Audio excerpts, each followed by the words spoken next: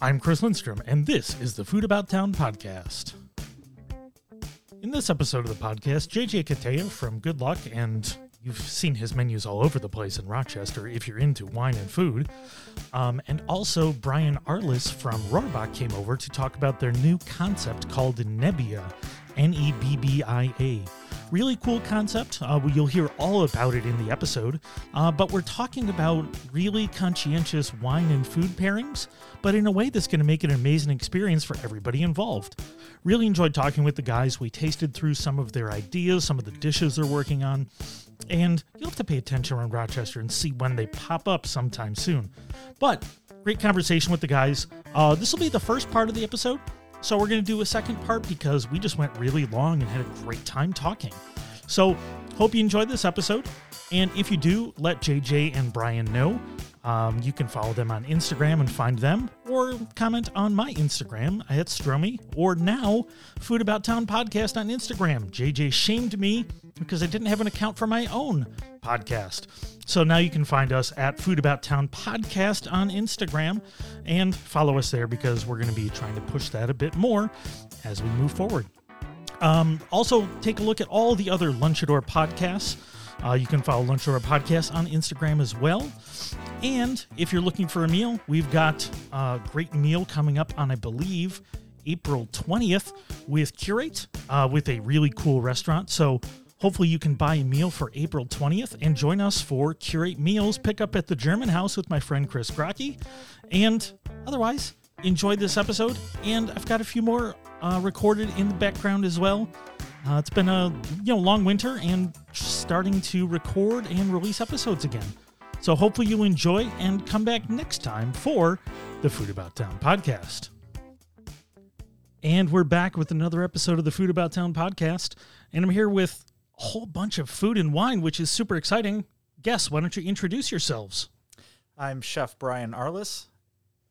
I'm JJ Katea, the sommelier here. Oh, you're the sommelier in my house. The sommelier of your house, yes. Yeah, absolutely. So when I need something, JJ pops up and like, oh, what do I need for this food? Oh, you need some racy acidity. You need some body to complement that food. Doing what I can. Every time. So, and Brian, where do people find you in Rochester? Currently, you can find me at Rohrbach on Railroad Street. Okay. So that restaurant there has been open for how long now? It's been a while, but I remember when it was starting. The Railroad Street location has been about 8-9 years now. Okay. So, yeah, still growing. Still growing, and has kind of become a staple of the neighborhood when it comes to not just the beer. I remember when it first opened, it was really just beer, but now the food has kind of come into its own as well, and kind of a general friendly menu for everybody to enjoy. Yeah, that's kind of the whole idea. A very good friend of mine, Chef Steve Frank, was actually one of the executive chefs there a couple of years ago. So he helped really get that culinary program up and running. And ever since then, I had always wished I could be in that building cooking just because it has such an amazing atmosphere, such an amazing wood-fired oven, and I just really like the potential that place has. Yeah, offers a lot of flexibility when you have a wood-fired oven, doesn't it? Yeah. Oh, it's absolutely incredible in there. I mean, just pizzas is a start. But when you have that spark of creativity, having that wood-fired oven to get that wisp of smoke in anything you throw in there is just like hard to resist. I'm sure. The pizza's the easy part, so it's everything else. Don't tell that to all the pizzaiolos in town. Oh no, I'm not taking anything away from them. But it is, pizza's fun. You get your recipe down, and as long as the environment's not too hot or too cold, everything kind of works itself out. Yeah, that was the beauty of kind of taking over that location is, just really getting my recipes in there. I'm making pizza dough every single day from scratch. Oh, nice. It's got about a 36-hour ferment to it. So it's really, great stuff. Man after my own heart. There's very few things I hate more than a crust that one isn't seasoned. If you don't salt your pizza dough, I'm not sure why you're doing it. Oh, It really agreed. It really bothers me because why aren't you making your dough taste better? It's just a lost opportunity. And why aren't you making it in-house? Yeah. I mean, this is the Flour City for a reason. Am I wrong? True. Put some edible flowers on there. Put some wheat flour in there. It's delicious. There's a lot of things you can do. So, gentlemen, why are we here today? So we have an idea called Nebbia. Okay. How do we spell this interesting sounding word? Nebbia. Okay. So Nebbia, La Nebbia means the fog in Italian. Brian and I, we've been friends for a very, very long time. God, how long have we been friends now? For I want to say just after high 17, school, 18 so years now? 2005, 2006. Oh, wow. So we've been buddies for a really I long know time. that's dating ourselves, but Yeah, I was just out in Boston seeing my friend who I went to college with for mechanical engineering, and like definitely my oldest continual running friend for that long. wow, yeah. It's amazing. Sean Timmerman and I go back to when we were 3. Oh, Still my bestie. wow. Oh, that's wild. That's wild. It's a true friend. But Brian's always been back of house. I've always been front of house. Like in college, I was like, oh, okay, let me start working in restaurants to make ends meet.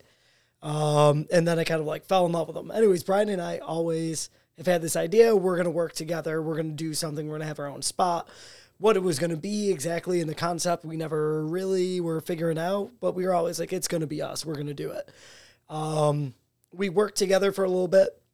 The Tavern days. Yeah. So Tavern 58 over on Gibbs and University. Oh, yeah. I never actually made it in there, but I know it was kind of a little hot spot in of itself. Yeah, It was, especially that Jazz Fest time, Oh, Jazz Fest. Oh, God, I have to imagine. Jazz 10 straight Fest. days. Oh, So every restaurant I knew that was in that area. Yep. Like when Paul Vroman was running Aunt Rosie's. Yep. Right over there. I mean, that place was just mauled for that entire time. And it was Yeah. like every day was special events. Yeah, we had live music every day. We had, people eating in the parking lots. It was Oh, it was God. great. It was absolutely great. Yeah. Whole different kind of vibrancy downtown, bringing people downtown that don't go downtown very much. Exactly. it's what And- we got to do. Well, and I think it's also, the reason I hope it does come back. It's not my thing. I don't like being down where that many people are there. But at the same time, I think it exposes people that don't go into the city very much into what's cool and what's happening in the city. Yeah, you're going to get a completely different demographic when you're bringing in, a lot of those different people from the suburbs coming Yeah. in. Maybe they're checking out a show or there's, just something happening downtown. It brings them down there. It introduces them to, maybe a couple new restaurants they haven't seen before, or maybe they're going to meet some people they've never met before. It's just, I think it's great for everybody. It's a Absolutely. national and international draw as well. The Jazz Fest is just so huge. Absolutely. People from everywhere. Like, it's so fun meeting all these new people. Like, hey, I've never seen you before. And then to be able to, like at Bronco Midtown, they're right in the heart of it, right over there too. And it would just be so fun talking to people and then being able to suggest like, oh, you're here. How long are you here for? You need to check this spot, and this spot, and just like run with it. So, No, it's huge. so we opened up Tavern at Clover together, which was a restaurant at the old Crystal Barn. And that's where first time we worked together. I didn't last that long there. I decided that managing wasn't for me. The whole 80 hours and not really making a lot of money was kind of not for me anymore. I missed serving. I needed to get back into it. But that was kind of like our introduction of like, all right, this is what we're doing. Brian likes to come over all the time, and we like to do what we call our snack tours. We start off at my house since I'm located right over by like Easton University in between there. in Okay. Goodman, right Yeah, on the corner nice. of Goodman. Yeah, nice area and a little bit quieter on that side of things. Literally a block from where I work at Good Luck, so Which it is works nice. out perfect. No miles on my car. It's great. But we just always are inspired. Like, we love to go out and have a drink and a snack and just walk around as much of the city and, Uber here and there when we have to like bounce around to different spots, but try to go and see as many people, say hi, try a bunch of different little bites of food and drinks. So we were kind of inspired by that to create Nebbia, which I make up the names. Brian is just like, can I cook? Great. Awesome. I don't care what you call it. He's just like, great.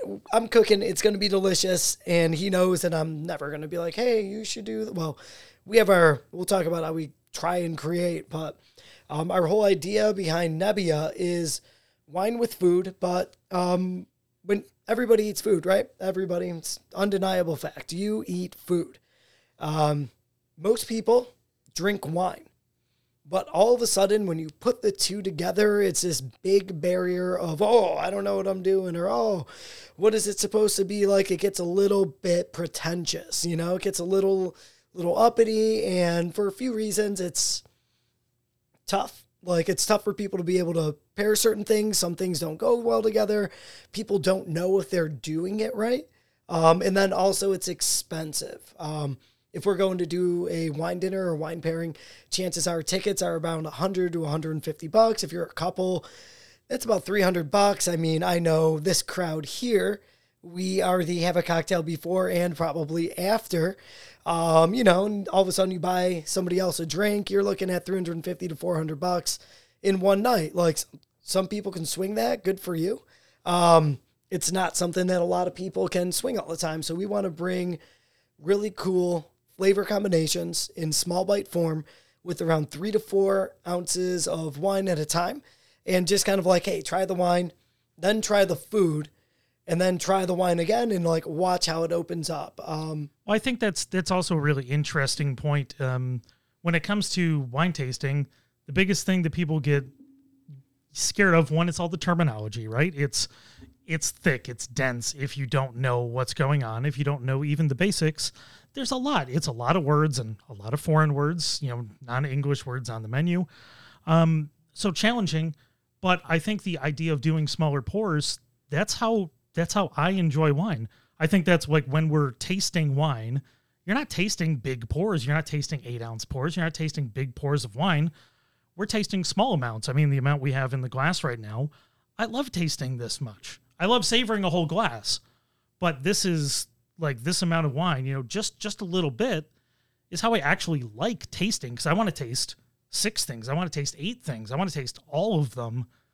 And you can't drink that much and be functional, especially if you're going to be a nerd and taste through things. Yeah, because your palate, like once you start drinking too much, your palate falls apart. What we have in the glass here, which the first time, this is the first time I let this wine sit in the glass long enough where you could actually see the effervescence kind of popping up just a little bit. That's usually a sign of a young wine or a very high acid wine. Or there could just be, you know, some air trapped in your glass. But we have Ampolon Etna Bianco. So we're in Sicily. We're on Mount Etna, literally an active volcano. Which kind of became a wine professionals handshake wine area, the Etna region, over the last few years. It's something, as soon as I started getting into wine, I was just like, oh, there's a bunch of good wine from Sicily. My family's Sicilian. So I immediately was just like, anything I can try from there, like I'm totally into. 7 years ago, we were pouring, or maybe... No, that's too long. Maybe 5 years ago when I was at Branca Midtown. Sounds about right, when it started to pop on menus. Yeah, I was doing the wine list there, and there's Nerello Mescalese, the main red grape, but also Nerello Cappuccio, and it was just so fun to like throw these wines out there. So we have Ampolon Etna Bianco, Mount Etna, and this is 100% Caricante. I believe it sees a small amount of new oak, nothing overwhelming. You don't really get much on there. It's just to round out the texture just a little bit. So what we like to do is we get familiar with the wine, right? We take a little taste, kind of get like, where's it at, seeing where it's going, and then we're going to try the beef tartare that Chef Arliss has beautifully crafted. And do you want to talk about the food, and then we'll talk about what we're getting on the wine before, and then what we're getting on the wine after we eat? Yeah, definitely. Wonderful. So kind of like what JJ was saying before, we're pairing very specific bites. So it's one thing to just have a beef tartare and, okay, it's great. Get a good quality meat, mince it up, you're good to go. Get your flavorings. But we are trying to... But chef, isn't it unsafe to be eating raw meat? Oh, no. Not if you put a raw egg yolk on top. Raw meat with a nice it neutralizes each other out. Yeah, exactly. It plays very nicely together. No, but... we kind of discover these things while we're talking. All we do is talk and drink and eat. That's what we love to do. And going through this, we kind of discover certain things. Oh, this works nicely. What if this worked? Or maybe we go with this direction. So we tasted, I don't know, probably 50, 60 wines so far, and we just record everything. So what you can't see at home is I'm showing Chris on my phone our working document. We have over 13 pages. I think we're up to 15 pages now. Yeah, somewhere around there. Every Monday, I drive down to Chef's house, hang out, help his son with math homework. What's up, West? And we log different pairings. I'll bring over some bottles. He'll cook some things. And at first, it was very much, we're rolling the dice and we're going to see what flavors go together and what flavors don't. And we start documenting them. And then after we had enough pages, we were like, great, now we're noticing patterns. Let's get theories. And then there was, I think the most fun we had was with a very round textural thing. I'm going to say oily just to be simple about it. It doesn't sound very good. I'm not trying to say an oily wine table side, but for simplicity, a lot of Coteron Blancs, Garnacha Blanca in Spain, these are kind of like rounder body wines. And we wanted to break up that kind of round mouth texture. And so we just been experimenting. So this right here, the Ampolon Etna Bianco, I love this wine. One of them on the list at Good Luck. Which I know we talked, Brian works over at Warbox. I'm a server and sommelier over at Good Luck.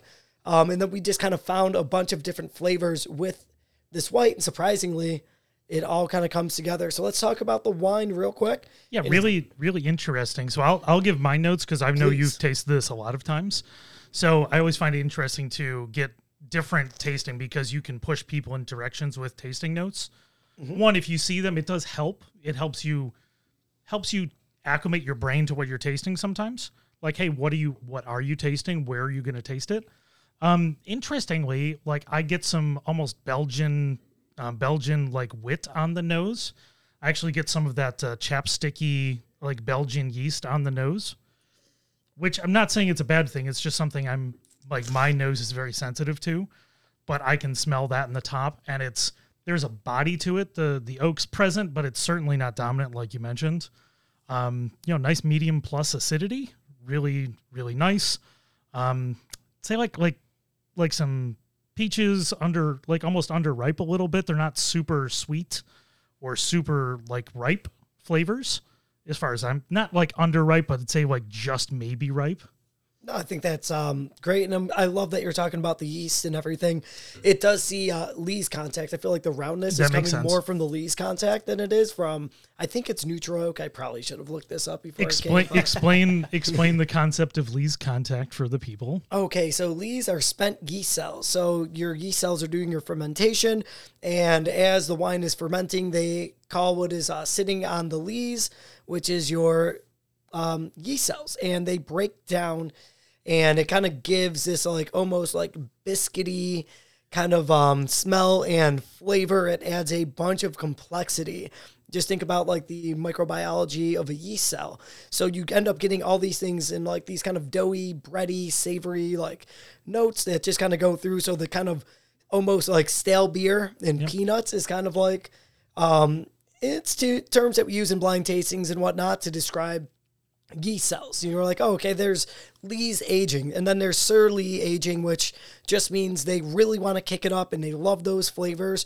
Kind of brings down, it just helps fatten up a wine. So they'll mix the yeast cells and kick them up a little bit, let them mix into the rest of the wine. So see, that makes sense because now that I've made that association with the flavor that I was smelling, now that's going to be one of my new things I'm going to try to be able to pick out really clearly, because now that you mention it, it's the rest of the biscuity body that's really present through the whole thing. It's almost the dominant note. The other stuff's almost secondary. It's playing off of that.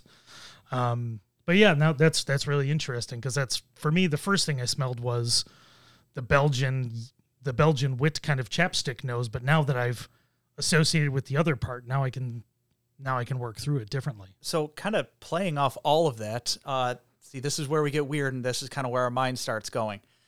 You get that unctuous, velvety texture going over your tongue. Therefore, we think that would go with beef. You don't necessarily need all the fat, so you have the flavor and texture of beef, so you have your tartare. You have the unctuousness of the egg kind of melting over everything. And then we take it a step further, and the soy tamari Worcestershire, or I'm sorry, not tamari, ume vinegar all kind of play along with those yeasty notes. They're all kind of fermented style condiments, and they're all kind of coming together, playing in the background with the wine. So ume vinegar, describe what you get from that and how that comes about. So to me, we're getting a little bit of the salinity coming from that, and some of the yeast from the drying out, and just the that dark berried fruit and almost like gentle sweetness to it, but still a heavy salinity. So it's a plum, like a fermented plum. Yes, it's a fermented plum vinegar. In Japan, the highly salted version is umeboshi, which is kind of used as like a condiment. You can dice it and use it as seasoning. You can look at you, Chris, you nerd. I love it. And tasting the nerdery. best part is it's not necessarily always treated as a vinegar. Just the amount of salinity to it, I very much treat it as a salt in most things. Kind of like capers in a lot of ways, Yes. where you can get the salted capers or briny capers. Yep. It's just Love different versions of capers. the same kind of thing. We'll get to the capers. Don't worry. At Bronca, we would always pick what food you would be, and Abby Quattro always called me a crispy caper because I'm small and salty. And everybody made fun of me. She roasted me. Talk about the butter. So to go even further with the leesy, fermenty, kind of buttery goodness, I don't even know where I got the idea from. I think I saw someone do popcorn grits. It might have been a Sean Brock thing I caught back in the day. But made popcorn crackers. So you basically just take your store-bought popcorn, make a couple of bags, boil it with a little bit of water, make your nasty gelatinous popcorn stock. We often talk about robbing a movie theater to get that flavor. But We're the whole coming thing for is you, just, Tinseltown. Look out. yeah, it's I just mean, MSG. I was going to say, all it is. If you need extra popcorn, I think we have some contacts over at the Little Theater if you want to get the real good popcorn. Yeah, Oh, I need the dirty Little popcorn. I Theater, need if you're the not good doing stuff. anything with that after, we'll take it off your hands. Yeah, we got some contacts over there. We'll get you. We'll get you in there. What mushrooms do we have on top of here? Is it the maitake? That's the maitake. Yep. Nice. Oh, look at you getting fancy with your mushrooms. What did you do with This is the year of the mushrooms, I swear. Oh, and maitakes are kind of just really one. They're highly prized. Oh, they're not absolutely really incredible. They're not really. They're not loved here in America nearly as Yeah. much as they should be. 1, for the texture, 2, for the flavor, and 3, for how special they are. People go all gaga for truffles, which I like, but you know what? It's not a textural thing. No. I love the texture of really good mushrooms, and it's something that, maitakes offer. The truffles don't. The texture of truffles is generally not pleasant. Yeah, I mean, It's not good. If you cut them thick, they're not pleasant to eat. You don't see anybody coming to your back door with a bag full of truffles. No. But- Well, if they do, I mean, you can say thank you. Yeah. And you can I'll pay for hug their that next person. dinner. Nice, but and I just don't want those things. This season for chanterelles for me was absolutely incredible. Oh, I had awesome. people banging down my door. I have chanterelles. I have just everything, and I was just scooping them all up. So this to me was like the year of the mushroom. I had so many different people coming out from foraging and just be like, hey, try these mushrooms. Try these mushrooms. Nice. Now, Chris is about to take a bite. I'm just going to go through and talk about what I was getting on the wine, too. So basically, the whole theme is you do get that leesiness, that little bit of like stale beer kind of a thing going on in a real like hot way, though. It's really fun.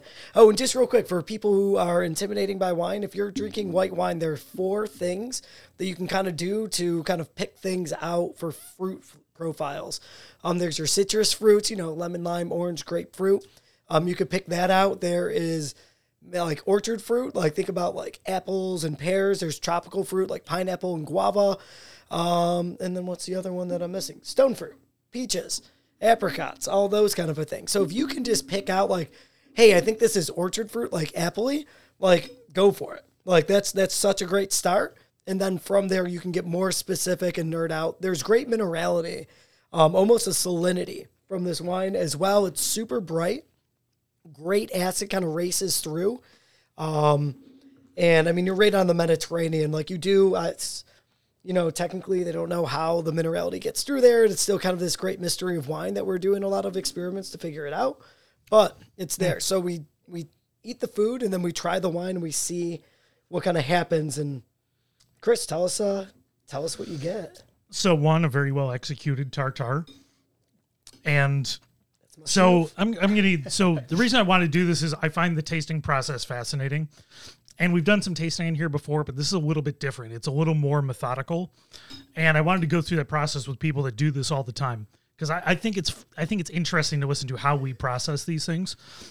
So I'm going to also give like food commentary along the way, because that's something I do often, whether it's, I'm asked to do it or I'm not. I generally try and just keep quiet. Yeah. But, a well-executed dish, the tartare's good. The mushrooms are seasoned really well. The texture's right on. For me, I'd want a little salt pop somewhere. I'd want a little bit of flaky salt on there just to give you those little explosions of flavor. It might not have gotten to where I think some tipped off right there. Yeah, I was going to say, it makes sense. But everything about that, makes sense. Texture is really good. Dish on its own, delightful. With the wine, I think that the citrus and the acidity in here, because this does have citrus, it does have some stone fruit, but I think the citrus is probably more dominant now that I've had it again.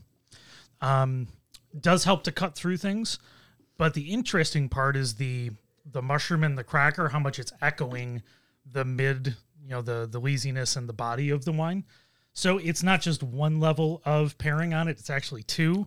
It's the cutting of the acidity from the richness, the minerality touching the beef, as well as the body touching the roasted and earthy elements of it. You can use that on the menu if you need to.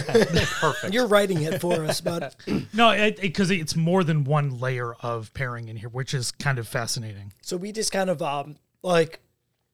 we're not going for the quick cheats or anything. Like, we're not going to have you come in and be like, here's Sauvignon Blanc and goat cheese. Am I saying that we will never do something with Sauvignon Blanc and goat cheese? No, because we will. But it's going to be very interesting. It's going to be layered in lots of depth, but just trying these things together and just how, like, this wine, like, for me, it kind of just rips through. And like you said, the acid and, like, acidity kind of cuts through the food, but at the same time, you kind of lose that super overly bright, like, kind of like, what, like, whoa, kind of like white wines. And it kind of brings the fruit down into this riper, more stone fruit, bordering tropical fruit. The minerality at the end of it kind of like washes away. It's still there, but it's not quite as apparent. And it just makes the wine just a little friendlier, right? Like, it's just fun. Like, hey, we just ate beef tartare. We tried this wine. Like, awesome. I think it's a hell of a combo. Yeah, absolutely. And for me, that's how I taste things. I'm a technical taster. I like to go through the waves of tasting, how each specific element runs through. Is each specific element done to as best the level it can be for what it is? And I think that's why I found this really fascinating, was the layers of how it progressed through the palate. That's how I like to go through spirits and other... That's honestly what we're shooting for, so I'm very happy it worked. Yeah. No, really, really good. We get nervous because it's just us two, and like our friends will come over. His wife will make fun of us, as she should.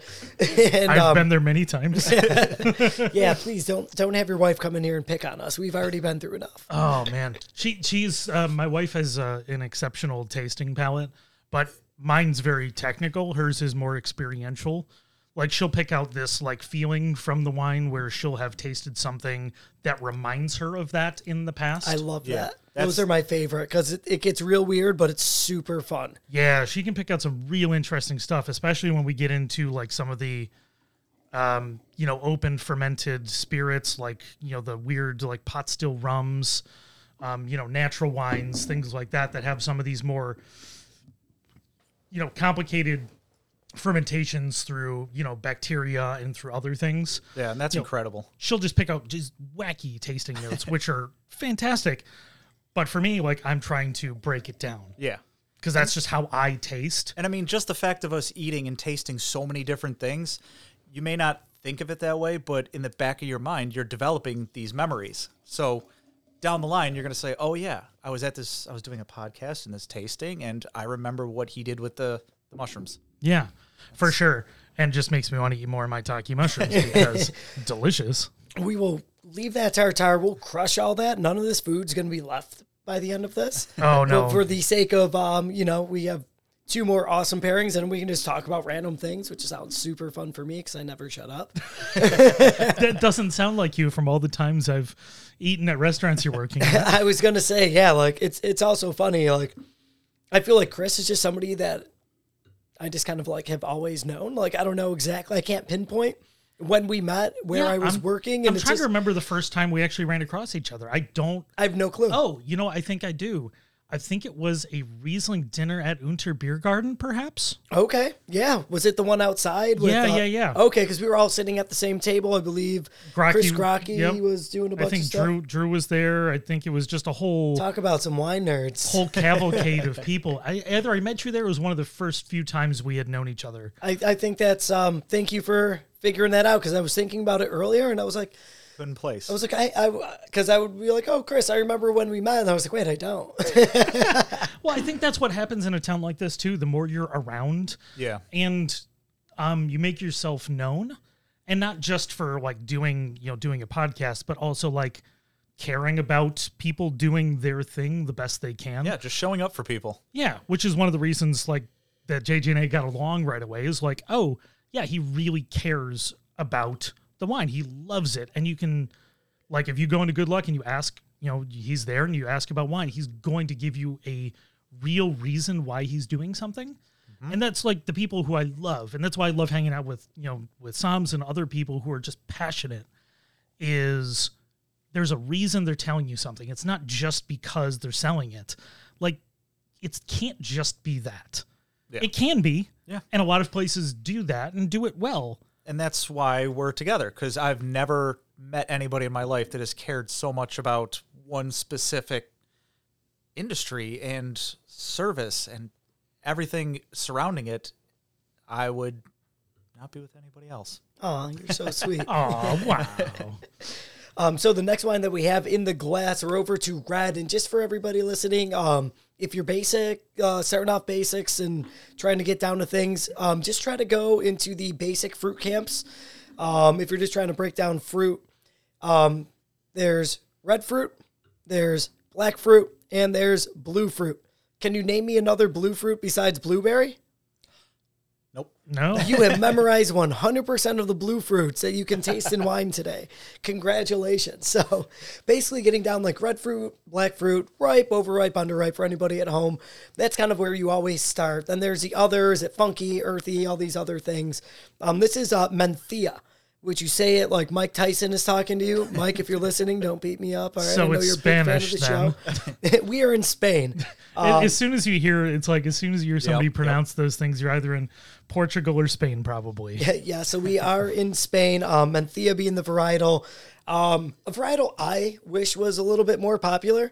It's just there's so many parallels to it, and kind of like that. If you like Tempranillo, if you like Chianti, you should drink Mencia. It's really, really fun. You get super rich, earthy notes on it a lot of the times. The fruit structure could be all over the place, from tart red up to ripe black fruit. Some people oak-age, some people don't. We're in Ribera Sacra, I believe, is the DO. And then... So what area would you describe that as? In Spain? Like, is that southwest? Is that southeast? I know. No, you don't know the world yet? I don't... I will openly admit. What's the region? Ribera Sacra. Ribeira, Sacra, Sacra. Yeah, sometimes I'm a shitty sommelier, and I'll just buy things off shelves and be like, Brian, we like this one. We're going to pair with it. And say, okay. And not read a bunch of things about it, because I'll just sit there and nerd out with him. So, JJ, I'm not sure you knew. So, Ribera Sacra is a region in Spain, in the northwest of Spain. Oh, yes. Nice. The northwest. Are we over by the Rias Baixas area? Oh, wow. All right, I know one. So, yeah, interesting thing about reds, a lot of, as you're getting into wine, a lot of red wines can be very one note. And, it can often be a note that's very easy and very friendly, very fruit forward, very oak forward, something that you're very comfortable with. And often will either be low acidity or an uncomfortable amount of added acidity to a wine that shouldn't have it. This certainly is not that. I think this is a very interesting wine on the nose. So as we're smelling it, so this would be one of those wines where I smell that graphite-y kind of nose on it, which would gives me some of that. But as I've sat with it a little bit, To me, this would indicate that it's probably natural fermented in some form or another. I can smell a little bit of like pickle brine on it after I sit with it a little bit of pickle brine, a little bit of that kind of thing. And whenever I smell that, I typically would dial that into a little bit of natural fermentation, which maybe a little bacteria, something like that, giving it a little bit of that savory nose. The rest of it, I would say, is darker fruits, but lively. It's like fresh, like fresh blackberries, not dried. It's not like dried cherries. Like it's not that dark, rich, like Cabernet Sauvignon, where there's these rich, hard, deep berries and dried cherries. It's not that. This is, you can taste some freshness, some liveliness. And taste me, I haven't tasted it yet, but it's got some liveliness to those raspberry, blackberries, with a little bit of funk on the nose. Not harsh, but just a little bit of edge. Not barnyardy, like some of the harder natural wines, but a little bit of that savoriness and maybe a little bit of volatile acidity. Maybe not volatile acidity. I'm getting that pickle brine. There's no VA on it, but there certainly is those brighter fruits. Again, I think the ripe fresh berries is such a great call. I get a little hints of smokiness in with that graphite. Like there's evidence of a little bit of that leatheriness here. And it's really, really fun. It's just a fun wine. Again, these are, if you want a great value, Mencia is a great value for you. So this bottle, what are we talking about retail-ish? I mean, so retail, I believe I picked this up at Pinnacle right before I came. Like a lot of the times I shop at Pinnacle in Baytown. Quality local wine stores is your place to learn, because they're not going to steer you just to sell you. They want to sell you something you're really going to enjoy. Going to Pinnacle, going to Baytown, going to Parkway. Parkway's dope. I have got to go in there. Quality wine stores. Yeah. I mean, hell, you want to taste what Matt does on Friday nights at Parkway. They've got 10 to 12 bottles open, and you just go and taste on a Friday night, and they're trained. They love sampling. I hype the place up. My buddy George Cattell works there, who I do In Good Spirits with. He's a big Star Wars nerd. He certainly is. I look for his posts every time after I watch a Boba Fett episode. But going to those kind of stores, you will learn, because they want to teach. They want you to have a great time tasting wine. Yeah, most definitely. This is like $28. Yeah. Right? And well worth the price. On the palate, this is refined without being super polished. I'd say, the fruits are still there. It finishes mid-dry. It's not super tannic or super drying. I wouldn't say it has like a ton of like stem inclusion where it's that really drying. It's very friendly. This is a very nice wine. Absolutely. Rounds, rich fruit, still pretty ripe. A little bit of that kind of, there's some oak aging on this. I can definitely get some evidence of new oak just because there's a hint of caramel in the background or a hint of... But it's light. Super light, well integrated. I would say it's like... So if you're trying to get somebody into Mencia, you think this would be a perfect one? I think this is a perfect one. There's also another one they sell there that we've been using. It's for like $16, $18. So, I mean, you're out of your $10 range, but you're under 20. I think if you can get a quality bottle of wine for $20, like you're going, because if you saw my wines, you'd be like, whoa, dude, there's a lot. But Brian, talk about the food. Yeah. So this one was a little bit of fun, and albeit a little weird. Lot of fun. Really weird. So again, direct pairings. Mushrooms are obviously going to work very well. So why stop there? I did kind of a version of a K-Cup Manis, which is like an Indonesian sweet soy sauce. They use it almost like a ketchup. So I brought it a little further, added a little funk of gochujang, and I found this really interesting bene seed miso. I think it's out of Cincinnati. Okay. So I kind of made almost like a Korean barbecue sauce meets Indonesian ketchup style sauce. Bene seed, that doesn't ring a bell. Bene seed is the African version of a sesame seed, which was brought over here on the slave ships, made their way down south, and it is now a major staple in the finer restaurants in South Carolina. So this is something you can get from Anson Mills, which is kind of the go-to spot for heritage Oh, yeah. Heritage is probably the incorrect term to use for that. I'd say, the classic versions of those grains that were brought over from West Africa. Yeah, your original grits, your rice, your original corns, it's different varietals of these cornmeals and everything. You can find everything from Anson Mills. Yeah, and it's a great place to shop for that kind of stuff if you want things that have real flavor. Yeah. And not just, it's grits. Like, I try to go down to South Carolina at least once a year. I got a ton of family down there, and I just stock up. Yeah, so that sounds fascinating. I love miso, and I've had many different versions of it over the years. Yeah, from all the different... Bene miso I found is absolutely incredible. This really nice sweetness to it. Yeah, So, it has to, I'm trying to taste it before I taste it in my head. Yeah. Because the fattiness of sesame seeds is a very different thing than, the starchiness of beans, like whether it be black beans or chickpeas or soybeans or other things. It's actually a very different, it's a very different thing because it's nutty, it's sweet, it's oily, which is a different thing altogether for you're almost miso going as far fermentation. as tahini at that point. So, I mean, Koji fermentation, I mean. yeah, at that point, my brain starts focusing right back to, say, peanuts, peanut butter. Mm-hmm. All of these things are borderline interchangeable to me. And like mentally, I'm just kind of swapping out these types of ingredients. And I know what direction I want to go in. So why not have a little bit more fun and use different ingredients to get the same result? And so you cooked the mushrooms in that, right? Did all the glaze and everything? Yeah, we got these are actually amazing mushrooms right from Henrietta here at Leap Foods. Oh, is this their oyster mushrooms? Yep, the blue oysters. Yeah, the texture on those is really good. I had him on the podcast years ago. Yeah, they're doing an incredible job. Texture and flavor, those is really good. Yeah, so I really actually pleasant. cooked them separately. I cooked the stems separately from the top little floral part. Don't throw away your mushroom stems. Don't throw away your mushroom stems.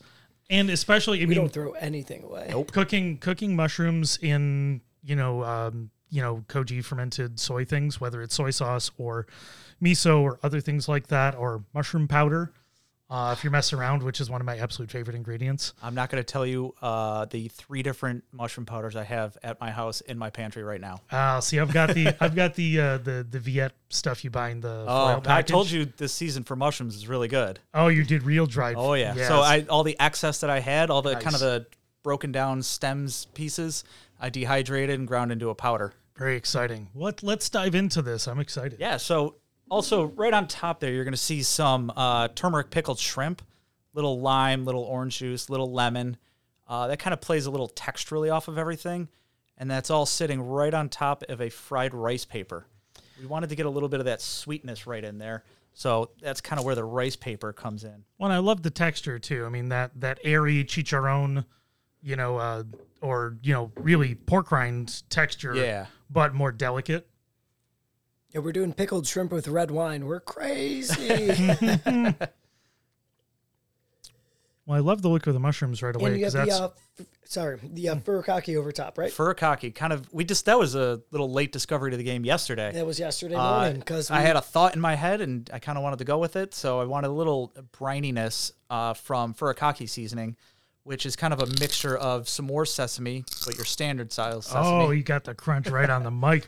The Make people sounds. cringe. So interesting on the mushroom. I grabbed it on its own to try and taste some of that. It's none of it's super present. Like it's a very harmonious flavor on there. Like it's not gochujang forward. It's not, that miso forward, but like I can taste those things in harmony. It's not like when I cook in excess. Yeah. Like I use miso until it's miso-y. I've been trying to dial myself back. This is very restrained. It's obviously done intentionally. That's the fun part is how can you dial it down without dumbing it down, which is a challenge when you're doing this kind of cooking because you want to highlight those amazing ingredients.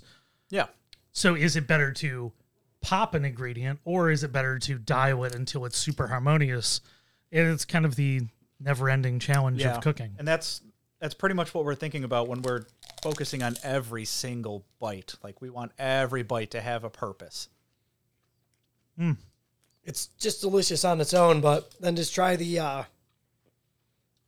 I'm really interested because we've been toying with this one, and we think this is kind of like a home run, super weird, super fun. because you just get so many flavors. And I'm really interested to see what you think. So the acidity is much more present when you're drinking it with the wine. What I smelled in there, that little like pickle brine that I was getting on the wine. When I say that, I don't say that as a negative, by the way. It's just I'm trying to isolate what I'm smelling, and it's just a little bit. It's a little bit of something in there, whether it's salinity or something else. To me, I got acidity. Sorry to whoever has to hear me chew. So it's interesting. The shrimp come out a lot more when you're tasting it with the wine. Without it, it's actually not super present, but it almost completely flips. When you're eating it on its own, the mushrooms more forward. You know, that balanced, round, earthy, savory notes are much more present. And with the wine, the acidity and the shrimp come right out. It completely flips the taste of it, which is really interesting. It's like almost a reverse pairing. Because most things we try to bring super acidic and tart flavors down and give you a riper, richer flavor, or try to pop something. But this one, we just thought it was so cool because I think there's these mini layers, and you can pick out every flavor in that wine if you sit there long enough with it and kind of like get like real small hints, but it kind of like pops each layer, like, and just kind of like it puts an exclamation point into like the brightness of the wine. It puts like a little exclamation point in like the little hints of smoke that you get with it. And each time there's just like another little thing that comes through. We originally did this with Bib lettuce. Yeah. And the lettuce actually was throwing off, I think, the bitterness. Yeah, we were tasting it as one bite, and we were noticing something, so we had to take everything apart, go bite by bite, and kind of figure that the Like the mushrooms and the shrimp are did friends. not work. And then we were like, what about, I was like, this is where I had to say a lot of things. And then Brian comes back with solutions. So it's really fun. But we looked through our notes. Again, we have like 13-page, 15-page document. We looked through our notes and we were like, dude, something with rice and starch works really well with Manthea. We did that I think around we did like a risotto a couple of months ago. Yeah, we did a risotto with it. And we're like, wow, that really worked well. So we were like, Brian, like, what do you have? Like, I had some rice noodles laying around in the fridge. So I was like, okay, wait. Let's just try this real quick, put it together. Obviously, rice noodles are going to be not horrible, just not exciting. Well, and to me, like what I would, so if I were constructing this and you went to risotto, I would have gone to some sort of paella-like thing. I mean, playing with the Spanish, playing with the Spanish origin, keeping the pickled shrimp in there as that, like, it's a twist on the classic. So it's the mushroom. It's still the same thing. You're doing it inside of the auspices of a little paella with the, using the shells, if you're getting whole shrimp, using the shells, putting it right in there, using the same mushrooms, but with maybe the starch of rice itself versus rice paper, but you don't get that crunch then. Yeah. So it's kind of an interesting take on it.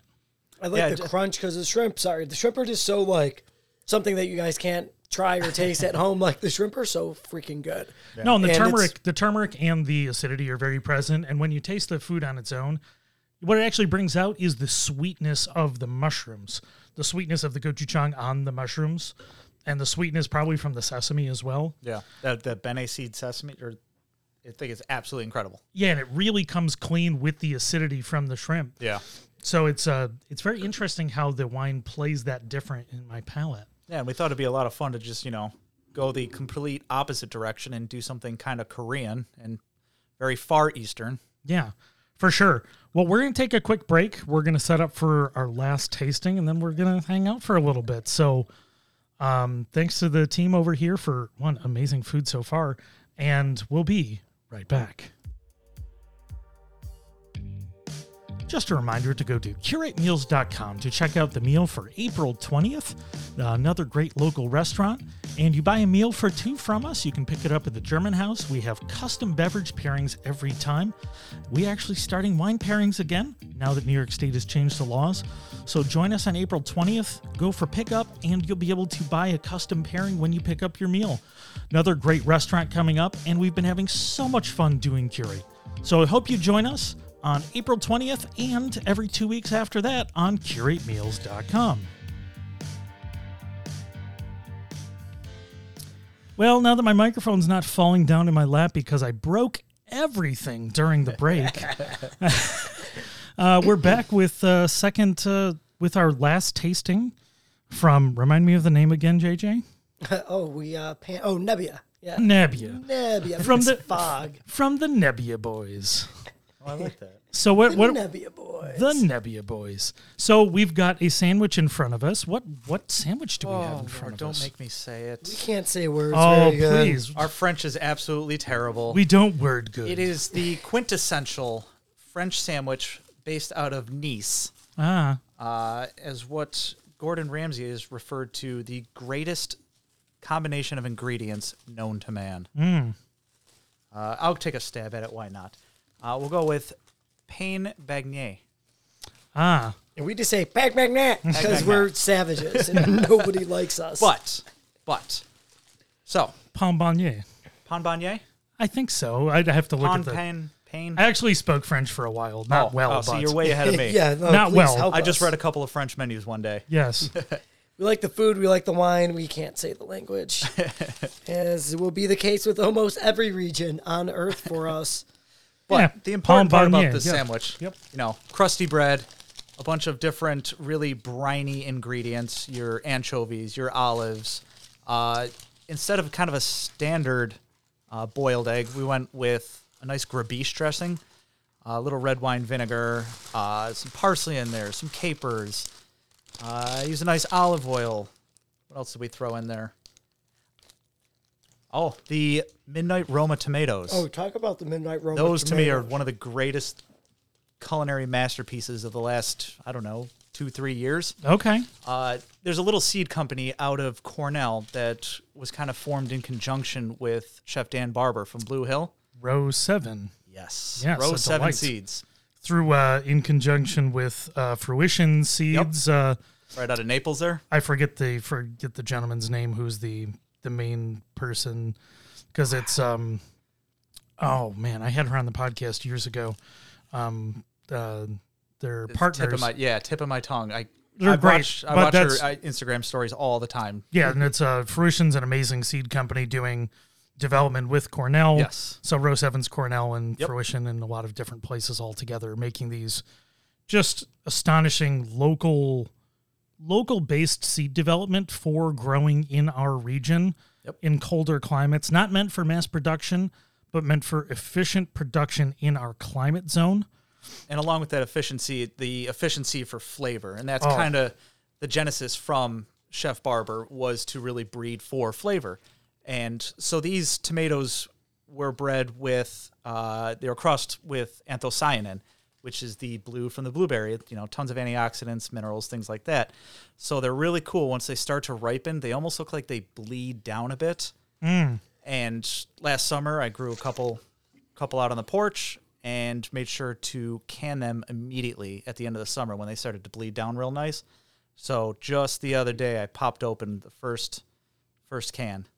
Nice little sweetness to them, nice balanced acidity, and they're just absolutely incredible. It's just like bringing me back to summertime all over again. Yeah, and just for other people, if you're tasting other things from that seed development, the other things you really need to be tasting are the honey nut squashes, Yup. which are pretty much the best squash you can get. They Yeah. have newer versions that are starting to come out now that are even Yeah. sweeter and richer of squash flavor. But the honey nut squashes, it's basically taking a butternut, compressing it down into a third of the size, but with the same amount of flavor Yeah. and sweetness, all just concentrated down. And now you can find them at Wegmans. Amazing Yeah. product. And it started with the 898 squash was their first one. Yeah. They'd send out these seeds, and then they'd So have good. you and whoever buys these seeds kind of help them document everything. Mm-hmm. So I was part of the first batch of the 898s, and I got the first batch of the potatoes, the abundance potato. Oh, yeah. I So heard they about sent me a those. bunch of stuff, take notes on this at this point, that point, that point, and then just send us back your notes. Yeah. And it was absolutely incredible to kind of be a part of that. And what an astonishingly good product. Yeah, absolutely amazing. It makes squash cooking so easy. Yeah. Like it's so concentrated and sweet and delicious. It's an amazing product, just like the habanada and some of the other stuff they're doing there. It's amazing work, and we can't recommend highly enough. Yeah. Getting Fruition Seeds, going out, going out and buying plants from there, looking into this row 7, buy some honey nut squash. It's maybe the best piece of produce you're going to buy in our area. It's amazing. Wholeheartedly agree. So good. So we've got a, oily fish forward sandwich, which I'm going to save most of this for my wife because she is going to love this. She loves oily fish. If she's getting in the cabinet, you'll see Portuguese, anchovies and stuff like that. So tasty. This sandwich is made for her. Yeah. It's like one of her absolute favorite thing is oily fish in cans or oily fish generally. Well, let's just bring that over to the next thing, because if I know anything from what everybody says is that you can't do fish and red wine, right? It's not supposed to go together. Seafood? What's that? Specifically tinned seafood? Because that just falls off everybody's palate when they just say there's just a saying that you're not supposed to do fish and red wine, but here we are with I'm going to nerd out here. This is going to be pretty wild. Barbera d'Elba. Do you want to say you just took a bite and you're smiling? No, so what I'm going to say is this is the kind of sandwich, if you just read it, you might get scared away. Yep. Mm-hmm. I personally, I was never a huge oily fish fan, like fresh mackerel or all that stuff, or it was never my favorite thing. This is kind of the gateway drug to oily fish, this sandwich. So this is the first flavors you get are basically an Italian sub. So if you taste a real, we're not talking like bad Italian subs like you'd get at Wegmans. We're talking like real, if you get a real Italian deli with a crusty roll and, acidic dressing with real cured meats with a little bit of that funk, a little bit of that, the gamey earthiness, that meatiness, but that depth of meatiness. Yeah. Shout out to Rossi and Sons in Poughkeepsie. Oh, there you go. Best deli on the face of the earth. But that's what this tastes like. The first bite is amazing Italian sandwich. And then you get into the next level of rounded fishiness, not intensely fishy. Like people get scared away for fishiness. Yeah. This has some fishiness, but it's balanced by the brininess of the olives in there and the other bright ingredients. This is an astonishingly balanced, punchy sandwich, and just really good. So I'm going to nerd out about the wine because this is GB Berlotto, and this is Piedmont. This is one of my absolute favorite producers on the face of the earth. Oh, and this is their Barbera d'Elba 2019. Important to note that I have cellar aged this bottle for a year for us, as their 2020s were just released. Anybody who's going to be coming to Good Luck in the next couple of weeks, I have cellar aged their Barbera and Dolcetto for a year that we are going to be selling by the glass, because I think Rochester deserves it. It just rounds it out. It brings it down. But this producer goes back to the 1800s. We're in Piedmont. So hold on a second. I'm going to pause for a second. When you're talking about cellar aging, so are you talking in the bottle or are you talking about something else, something different? So when I say cellar aging, I'm just referring that I got this bottle of wine 1 year ago. And it has just literally been in the cellar with the idea with aging wine. A couple of things. There is some oxygen exchange through the cork. As well as there's still wine is a living thing. It's moving around, it's settling in on itself, but there's always an active chemical reaction that's happening, whether it has a cork, a Stelvin, which is a twist top. Don't get scared away from Stelvins. They're great wines too. Super easy. And a lot of quality producers are using those now. One, for the ease of the consumer, and two, well, sometimes they don't want as much exchange of oxygen over time. So you're going to, especially for some of the brighter, more, ready to drink high acid wines, you don't necessarily want oxygen transfer. You want it to stay as fresh as possible. And even regardless, there's still going to be chemical reactions going on in this bottle. And there's going to be links and chains of different proteins coming together. That's where you get sediment and everything. So how much difference would you expect generally to see in a year? Just out of because people think about aging, right? Something people know about wine is that, hey, you sit at this. I mean, not saying it's always right, but it's something people know about wine is you sit down wine longer and it gets better. How much difference to you does a year make in that process? A year makes a pretty big difference. I'll talk two different things that I kind of do. There's certain things that I'll collect and age. We're the first, Good Luck is the first restaurant that did a ticketed wine dinner with GB Berlotto. Fabio Alexandria is the producer. Verdugno, Piedmont, we're in Barolo. Verdugno is the crew or the... not the crew, I'm saying it wrong, but it's one of the towns. There's 11 communes there, and I believe 11, it could be 9. Sometimes I mix things up in my head. But anyways, there's different communes. Verdugno is this really dope one. Their most famous wine is their Monvaliero, which is a tiny crew in the commune of Verdugno. So we have Piedmont. All right, so we have Italy, right? We're going big. There's Italy. It's on this place called Earth. Pretty good place. We have our problems. We're working it out.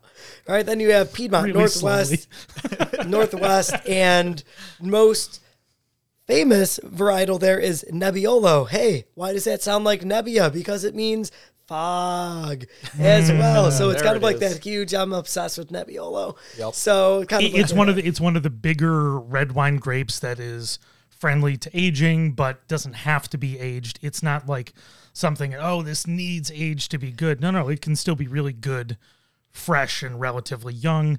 It's kind of it's a big grape in Italy for that reason. And there's tons of huge regionality with red grapes and white grapes in Italy where it's very regional, but this is kind of one of the high notes of red wine. I was going to say it's a quintessential, like there's Nebbiolo being grown in Piedmont and like some areas around it and everything. There's Alto Piedmont and a few other areas around. Gattinara is all in there too. And then you have Virginia has some Nebbiolo that's grown and it's really fucking good. Can we swear on this thing? I mean, you did, so I think we're good. Sorry, I'm a terrible human. I've held it in this long. And then there's a little bit on the West Coast. There's some down in Australia. Our very good friends from Living Roots make this awesome Nebbiolo, and I have their 2016, I believe, still hanging out in the wine fridge. Very nice. Laying down because, like you said, Nebbiolo, you could drink it fresh, Langes, especially. They're kind of made in that fresher style. Like, go for them, drink them. They're some of the most age-worthy wines on earth, though. And some of the things that happen is a tannin. So people say, like, it's that feeling of dryness in your mouth. To say that it's a dry wine is the incorrect term. Dry is just a scale of sweetness. Dry is just without residual sugar. Sweet means there's a lot. Tannin is that drying feeling. And so a lot of the times, tannins will reduce over time and kind of come together. I believe the reasoning or theory behind that is tannin is a protein structure, and as they link together while they're aging in the wine, they'll kind of form and it'll be sediment that'll kind of come out, but they're longer protein structures, and when there's little things, they'll hit your tongue more often. When there's bigger things, you won't have as many spots on your tongue hitting, so you won't perceive them as much. Your fruits kind of come out, earthiness kind of evolves a little bit. I think 7 years is kind of that sweet spot with Barolo, where you start getting a lot of these other notes, but you can literally, I think Red had a 1964 Rinaldi Barolo that was on their list. Holy cow. Yeah, and guess what? That's probably still singing. So back to GB Berlotto. They were actually the only wine, like there's so many weird stories. It's like one of the only wines that was brought up on this expedition by some duke in Italy who was like, I'm going to go to the Arctic. So they brought it. They're one of the first places in Barolo to do like a single crew bottling where they just had Monvaliero on it. Castello di Verdugno is the same family of GB Berlotto, I believe, and they just ended up splitting as many Italian families do, and now they have like 2 different properties. Fabio Alexandria, I met him in New York City. Shout out to Scott Elder for setting that up, and my favorite sommelier in Rochester, Ian Kritikos, was there. Ian Kritikos was at GB Berlotto when he was just rendezvousing with Abby over in Italy, and he was sending me all sorts of tasting notes and everything, so really long story. We're back to it. This is a year-aged. They're Freisa. This is a pro tip. This is your sommelier pro tip. Spend $25 to $30 on Freisa, Freisa, from GB Berlotto. Age it for 3 to 4 years, and it'll drink like $150 to $200 bottle of wine. Brian, you probably remember my birthday better than I do. Yeah, maybe just a little bit. Maybe a little bit. I did this thing called drink and smoke all day. And, you know, I may be a little bit into the cannabis game, and unapologetically, if you're not into it, I don't know, I suggest trying it. Maybe you'll chill out. We're in New York State. We're legal now. What a deal. Legal. But I brought a Freja, I think it was a 2017, and this was last April, over to a Vino. Ian served us, and we had a Barolo and a Brunello, and those are like some big heavyweight wines that cost a lot. And this Freja, that's like $25, and you just aged it for 4 years, and it was punching out of its weight class. By far, everybody was like, holy cow, this wine's great. And that's how I got introduced with GB Berlotto. Yeah. So what I can say from tasting it, wait a second. Yeah, sorry. Wait, we need to say, yay, what an amazing description. Yay. Right? I learned so much so quickly. I'm still not done. I'll talk more about GB Berlotto. I love you. So, I mean, that was let's talk about the description for a second, right? Mm-hmm. So for me, like, I love all of that. It's a ton of detail. But this is the level we want to nerd out at. The story of a place can be a big part of somebody enjoying a wine, you know, describing it, you know, the evocative description of, you know, your experience with it, going there, having people that have tasted it. This can be a huge part of introducing people to wine, but like you had a ton of words, like all about one wine. And none of them even described the wine. 0%. And so that's one, it can be great. And two, it can be a challenge. I mean, we're here, we're talking, we're nerding out. We love that. That's what we're doing. That's what we're enjoying. But it's something we all have to try to balance is how do we pitch this wine to somebody efficiently, not to scare them off, but to taste something that is pretty spectacular. So like in the glass, this is, you said a year in the cellar after bottling. Mm-hmm. So this one still does not taste, I wouldn't say it tastes particularly aged. No. So this is still fresh. This is, you know, medium plus acidity for a wine like this. Mm-hmm. You know, really beautiful acidity, but it's not sparkling. It's not like, you know, it's keeping you wanting to go back more. The tannins are light. It's, you know, nice little crisp dry finish with the dry tannins, but it's not harsh with, you know, a lot of stems where it's really dry on the back. The fruits are lively, but very, they're polished. It's polished fruitiness. It's not like super fresh, super bright, like fresh fruit. It has some polish to it. Everything about it is polished. And what I would say is when this would get older, the likelihood is that the acidity will get more integrated. It'll probably get a little silkier along the road, and maybe that sweetness and body will change with the acidity rounding through. And I could see this being an exceptionally polished wine in that X amount of more time because of how good the acidity is now. I could see that really turning into this polished beauty as it changes.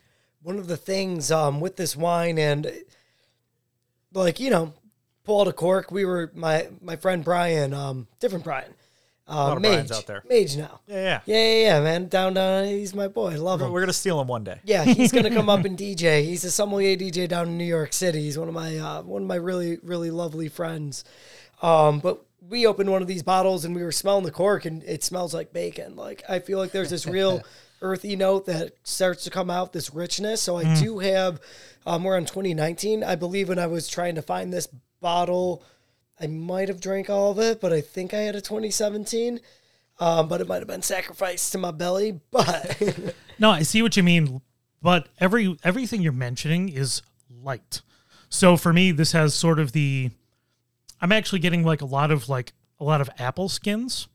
So like, you know, the apple skin part of this with the acidity of kind of like the modern apples, you know, like the Honeycrisp kind of apple acidity. You know, it's bright, but it's not overbearing.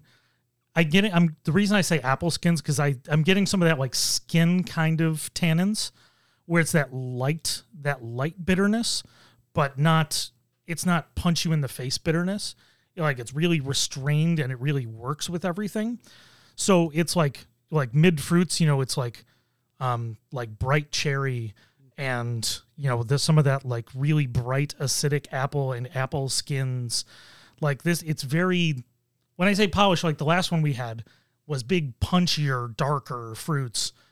This is very, it's very smooth all the way through. Everything about it, it's riding your palate. Everything about it's really nice. And what it works with really well is the punchier flavors of the sandwich. And was there celery in there? No, parsley. Parsley. Yeah. So it was echoing those green flavors really well because there was like almost a light, it's like a tiny bit of that like green pepper thing. Yeah. Some of the like that chlorophyll really like punching through, and like this grabs onto that and almost keeps it super fresh. It works with the brininess, like the olive brininess. Like this really works with that because this is nice, but it kind of works really well with those intense flavors because of the acidity and those structured tannins. Oh, look at me using fucking words. I love it. And you're swearing. Welcome to the club. We're assholes. One of the things that I love is it drops that acid down. Like you were saying, salt and acid interact and they kind of neutralize each other. And that was our idea here. And I think our notes said that Barbera randomly, like, I forget how we came up with this one. Barbera randomly, we were tasting and we were like, oh, wow, this tinned fish that we were with kind of really works out. This saltiness and this acid are really kind of plugging through. And then eggs. Eggs were the big one. Eggs were the big one. Eggs hit us a couple of different places, and like each time, it just kept blowing our minds. It's weirdly that little... This one, like the last one we smelled, had a lot of that graphite-y taste. Mm-hmm. Yeah. This one has just a little bit, and it kind of grabbed onto that, not in a bad way. When we talk about sulfur in eggs, it's that sulfury. It actually grabs onto that, and it brings it out, but not in a bad way. It brings that stuff out where in the sandwich by itself, it doesn't, because the punchiness of the fish and the briny ingredients dominate the egg, other than the egg being body. And this actually brings it out a little bit where now you can taste the egg. You can taste the brine differently because it's that combination of oil and brine in the sandwich, but this almost separates some of the ingredients so you can taste them more precisely. Yeah, I think originally was it the Barbera pairing that we discovered just a hard-boiled egg was really just like punching through everything. It was absolutely amazing. I had a theory on this. Years ago, Chris Rocky and I were at Radio Social having brunch, and we had the Occhipinti. Not Etna Bianco. It's grown on Etna. It's a white wine, all the same varietals, but I don't think it's DOC. Sounds like the kind of wine that would go really well with their... Side note, just if anybody hasn't gone to Radio Social brunch... Oh, you're missing out. Certainly one of the best brunches in Rochester. Absolutely. Agreed. The crew's great. The food's amazing. Like, it's just so fun. You can bowl after. Yeah. I think it's one of the most complete pictures of what that hard fusion concept really looks like. Yeah. In intentionality and execution of, a lot of those Israeli flavors tied into a brunch menu. That's why I think it's kind of exceptional, is it really rings into that intentional fusion. Yeah. They stick to their guns too. Like they have this idea and they just roll with it. They don't change. Yeah, because it's perfectly executed. Like there's a lot of things there's pushback, right? Anytime you do something new, there's always pushback, no matter where you are. Rochester in particular, you get some pushback on things, but they just stick with what they do and they do it really well. But for sure. So the Occhipinti, kind of this super. It's you've mentioned natural wine. Just so anybody doesn't know, like natural wine is just a term that without a definition. I saw, and if you don't follow on Instagram shitty wine memes, you're an asshole, because it's hilarious. I met her at FL Excursion, which we'll talk about. It was absolutely amazing. She's so cool. But she makes the best wine memes, and the last one that she did was your glass is empty. What do you want? Oh, this is so good. I'm having more of this. Yeah, yes you are. This is pretty spectacular. I told Brian told Brian I was busting out the Berlotto. You know it's special when I bust out the Berlotto. But so shitty wine memes, and it was like all these things. And I swear to God, she quoted me when we were talking to FL Excursion about natural wine, because there's like a bunch of these like little birds or dogs, I don't remember. And one of them is saying like, oh, it's minimal. I don't like natural. I like the term minimal intervention and this and that. And I was like, holy shit, she's roasting me. But I sound like every other sommelier. So natural wine is just the idea. Spontaneous fermentation. The yeast is from the vineyard. When you grab a grape and there's white coating on it, that's yeast. So it's naturally occurring in the world everywhere. Open top fermentation is everywhere, and you should really enjoy these products because they give a unique terroir-driven experience. There's not really a lot of filtering or fining, very important. Fining, we'll go back to that. And there's this thing, there's not the addition or minimal addition of sulfites, which some places, I just want to like scream this, and I'm going to tell you, your hangover is not from sulfites.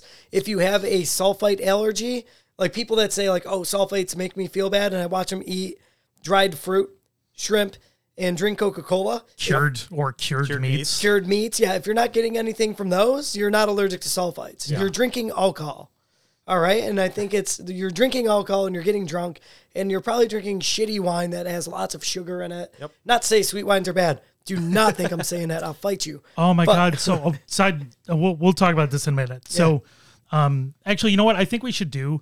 Let's finish up the discussion on this pairing. Oh yeah, sorry. Let's finish up that. We're gonna close out this part, this episode, and then the rest of it's gonna probably pop as a sub episode another time. So, but this sandwich and this pairing makes a ton of sense, and I think this is another example of that's intentional and it makes a ton of sense.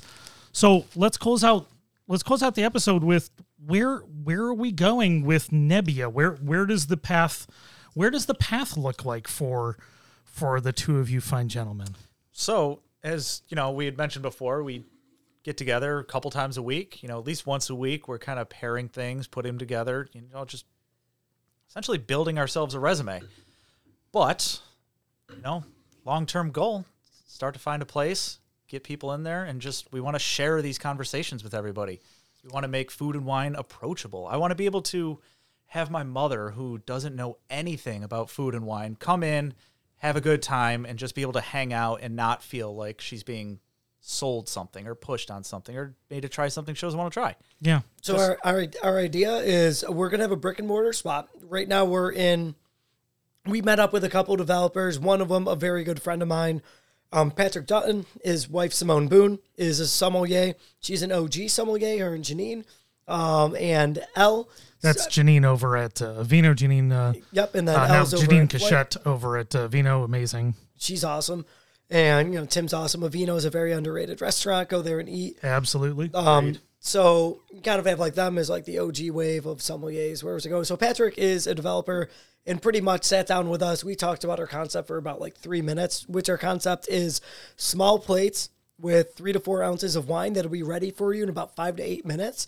So you're like, hey, I'll take the Pan Magnet and Barbera, and we'll have that up for you pretty quick because it's a sandwich. Just got to cut it. But the idea is that you can try wine and food together and just like we'll talk to you about it. So we want to have a small plate restaurant with very curated, intentional pairings, starting off super small, maybe like 6 items on a menu of 6 wines and 6 foods. You're probably not gonna, we're not gonna have, it's not gonna be traditional. It's not gonna make you come there and you're like, where's your Pinot Noir? Where's your Cabernet? Where's this? It's whatever the hell I tasted that Brian and I are like, this is cool. Yeah. This is weird. It's this what is we're excited fun. about. We're excited about wine. Like come here and drink these wines that you haven't had, that you're not We're finding. developing these flavors. We're highlighting these flavors. We're highlighting these flavors with these wines.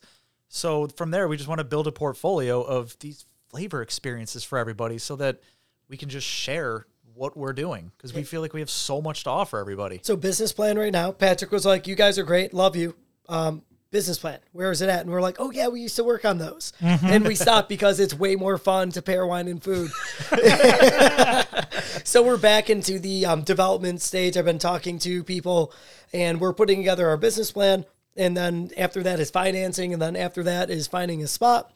Hopefully it happens sooner than later and everything will fall in. You got money and think we're cool? Talk to us. We'd love to open a restaurant. You can own a wine bar with a couple of nerds that are going to give their way too much time and dedication. Our families are probably already mad at us for future us for how little we're going to see them because we're going to be obsessed with this. Like I'm obsessed with hospitality. Yeah, and I think that comes through with the passion of the descriptions, obviously the food that you're creating, just with the stuff we tasted so far, and the development process, things that are thought through with the wine thought through. When people go out to dinner and they're just going to a place and they're eating dinner, that's not the best way of doing that is to have an experience. And not many restaurants or not many places offer a real experience with intentionality. Like this is the kind of place if you're going on a date and you want to have an experience with somebody, this is what you're doing. If you're going out, like this is the kind of place I want to go with my wife, and you go and you have an experience tasting something that somebody really thought through and worked through. Man, guys, I really hope this works out because this is a cool concept and something that's, tightly thought through, and I think the execution's going to be great. So, one, good on you for coming up with this. So, hopefully we see more from Nebbia soon. We're going to start doing some even like pre-stuff on social media and things at some point. So if you follow me on Instagram, Bommsom, BOMMSOMM. Yes, I know bomb spelled wrong. It's a play on words. Mm-hmm. Figure it out. That is it's a wine tasting page, and Brian and I will post a bunch of things on there and whatnot. That's where we're kind of doing all this. We do have ideas of doing some pop-ups. Can't really talk about them, but I will tell you this. If you want to know about the next hot thing that's about to happen, follow Grace and Disgrace on Instagram. The way it was described to me, I'm not saying who's doing it. I'm not saying where it is, but I am saying, imagine that you have a theater, right? And you have shows that come in from out of town. That would be like us coming in from out of town and everything. And then they have their regular set where they're like, hey, this is what we do on those other nights. It's going to be tight. It's going to be exclusive. You have to sign up for their email and get a password to even sign up to go to a dinner. I heard Chef Cruz said that the food was good. So if Cruz said it was true, screw you, Cruz said it. So it's fucking canon now. Absolutely. So we plan on talking with them and trying to do something. I work for Good Luck. I have a lot of connections with Chuck, Mike, and Dan. They're the sweetest people in the world, and all they want is success for anybody that works for them. They were talking about all different options, and we can do things. And if you're out there and you want to do something, hit us up. Also, I plan on stealing Buddha Pup from Chris Crocky one night. That sounds about right. He doesn't know. I already tried a few weeks ago. Well, and we keep working on him. So guys, we may have more to talk about after we're off the air. But if you're interested in other really fascinating things from passionate people in Rochester, make sure to go to Curate Meals to buy a meal. For one of our future events on Wednesday nights. We work with small minority-owned restaurants all over Rochester, and we try to bring amazing food to the people so you can explore all of what Rochester has to offer, either delivered to you or picked up at the historic German house by our good friend, Mr. Grocky. So, gents, thanks so much for coming over. Where can they find you on? Are you on the social medias, or are you an abstainer? I stick pretty much just Instagram, but you can find me at Chef Brian Arliss. Beautiful. Well, guys, thanks so much for coming over. We're going to close out this episode, and we'll probably hang out for a bit more, and we'll drop a second episode sometime in the near future. Thanks so much. Thank you. Thanks, guys. Much.